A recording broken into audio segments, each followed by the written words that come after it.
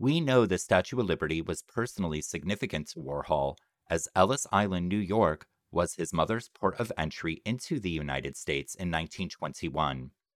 Warhol's relationship with the United States and its notion of freedom, personified by the Statue of Liberty, was always complicated. Warhol was the son of working class immigrants.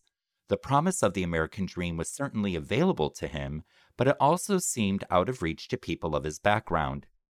In this painting, Warhol wryly comments on the status of freedom in the United States by superimposing military camouflage on this symbol of Western democracy. It is important to remember that Warhol made this work in 1986, at the height of the Cold War, when relations between the United States and communist countries such as the former Soviet Union were strained. Implying that democracy is a product of military might, Warhol also links the American notion of freedom to consumer culture by including the logo of the French biscuit company Fabie in the lower left-hand corner of the composition.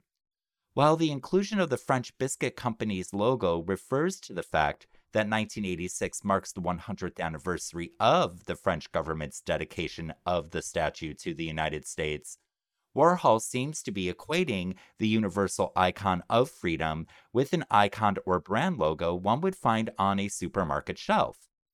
Everything in America, including freedom, is available to those who can afford it. Do you agree with Warhol's interpretation of America? When you think of the Statue of Liberty, what comes to mind? Please feel free to scan the QR code on the label and participate in our online debate.